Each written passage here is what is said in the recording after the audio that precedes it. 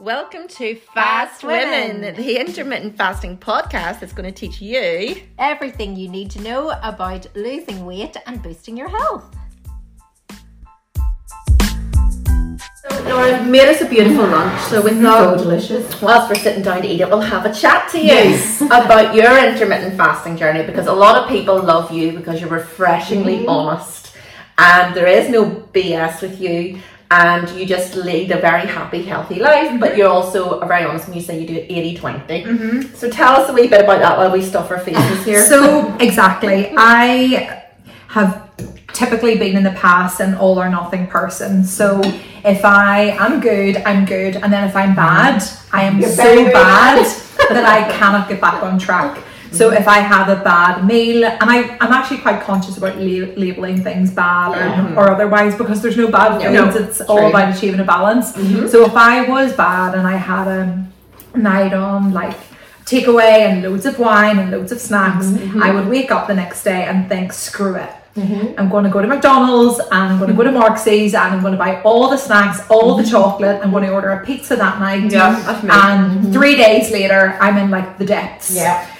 Now I can have those nights and then put it to bed. Wake up the next day and think, you know what? I'm going to hold off until eating until about midday. Class. And just kind of start It's fresh. such a healthy way to think about It's for the first time in my life I've kind of got a healthy relationship with food.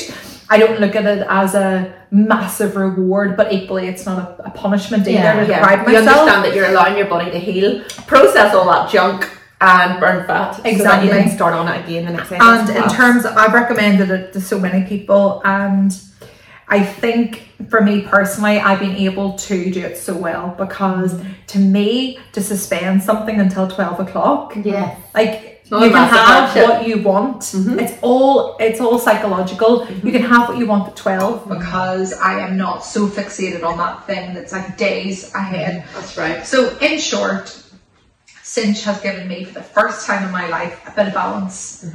Understanding the importance of balance. My mum has always said everything in moderation. I'm like, no mum, I can't do that. There's no moderation. That's me. But now, for the first time, I've actually started to adhere to that mantra. And your mum was a big intermittent fasting fan. My mum has been into intermittent fasting before intermittent fasting was really a thing. Fantastic. So, like I said, she worked in the cancer centre and the doctors all followed at that stage. It was a 5-2. And for them, it seemed to me mostly a lifestyle as opposed to a diet. And for them, a lot of it was about cell turnover, cell rejuvenation. Autophagy. Exactly. And so whenever obviously we started speaking about it, it didn't seem that shocking to me because it's something that I've kind of grown up with. And I know that I just feel so much better with it. That's what we always say, because weight loss is brilliant, having the weight loss, but it's all the other benefits that come along with it. It's just a side effect, is the weight loss. But equally, I listen to my body. So if I have days like yesterday that I was so, from start to finish, I was so hungry, I was ravenous, raking through the cupboards, I just allow myself to do that because I feel like my body is screaming out. Admittedly not for 2 bowls of Cocoa Pops and crushed up meringues that I have on top, but at least you don't eat like that every day. I don't. So do you know what? I'm just absolutely loving it. I've recommended it to so many friends. My best friend Suzanne, actually, she was struggling for a long time to lose weight, and I mentioned the intermittent fasting to her, and now I get kind of weekly updates from her, like I've got another, couple of pounds off, and like this is the best thing. So do you know what? It's just so good. It is life changing when you understand the science behind it. It's not a fad. It's not a diet, it's just a way of living. You delay when you eat each day to allow your body to heal and burn. And how are you girls finding it in terms of like your new starts and stuff? Oh, it's been brilliant. It's getting up the whole piece of it. Loving our jobs. And you are both looking absolutely fantastic. You look incredible, even your skin's glowing and everything. Do you know if you... No, don't look at my skin today, I've got a few spots because it's time of the month, you know that one. You look lovely. Thank you. But you've made us something really, really delicious. So do you tend to, you said open your window at 12, closes at 6? 6, sometimes 7. I do find the evenings a bit trickier, and so my partner works shift work. Right. Yes. So I do like to have dinner with him if ever he is off, and that does tend to be later. Again, I just beat myself up over it. If I'm closing Make it work for you. If I'm closing my, like yesterday, there was no window. The window had been boarded up and thrown out the house. That was wide open. Like literally. So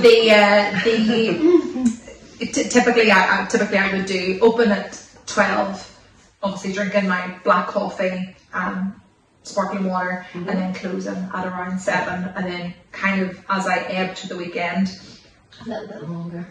And you've quite a bit longer. That's the beauty of it. You can extend your window to suit your lifestyle. And you say you haven't really measured your weight loss in terms of pounds lost, but you notice your clothes and you're looking incredible. You look like a different person than when we saw you like 8 months ago. As a matter of standard practice, I've never weighed myself. I was fixated on it when I was younger, which I think a lot of us were. Yeah. And I look back on it and think, what the hell? Because I was so dejected. I would feel really good. I go to the gym often, and then the scales would Tell a different picture. tell a different picture. So a lot of people find that, and it is an unhealthy way, but also a lot of people find comfort in it because they can see progress. So it's finding whatever works for you. Because I've been going to the gym, I probably have been building more muscle, which means that I'm not losing weight as quickly, or I'm even gaining. But for me, it's how do I feel in my body, how do I feel in those jeans, and just how do I feel in myself. So I probably have lost weight, don't get me wrong, but it's not my prime focus. Yes. No, it's about being, I think when you get to, you're not even 40 yet, but at our age, it's how you feel about yourself. Yeah, feel about yourself, preventing disease where you can, and looking at the science. And having a healthy relationship with food. Yeah, I think that's probably, Nicola, you've hit the nail on the head. That's been the biggest thing for me. I think a lot of us have grown up. It's not the fault of our mothers or whatever, but we are taught that there's good food, bad food, diet food, all the diets of the day, fat and all this. Do you know, before I did this, I was doing the keto. Now I did lose a stone on keto, don't get me wrong, but it's hard to sustain keto. After a month, after day 3, I thought about an egg and literally vomited on the spot. I could not look at another egg. I could not look at another rasher of bacon. Oh God, no. I just, in the end, I would like be on YouTube for hours and hours just looking at like making bread, boulangeries, patisseries. White bread. So that's not healthy, really. Did I lose a stone? Yes. Was I happy? No. Yes, It's sustainable. No. And it is, and again, not demonising people's lifestyle choices because it works for some people. It didn't work for me. And for the first time, I think I've got a really healthy relationship with food. And I think that's really the crux of it.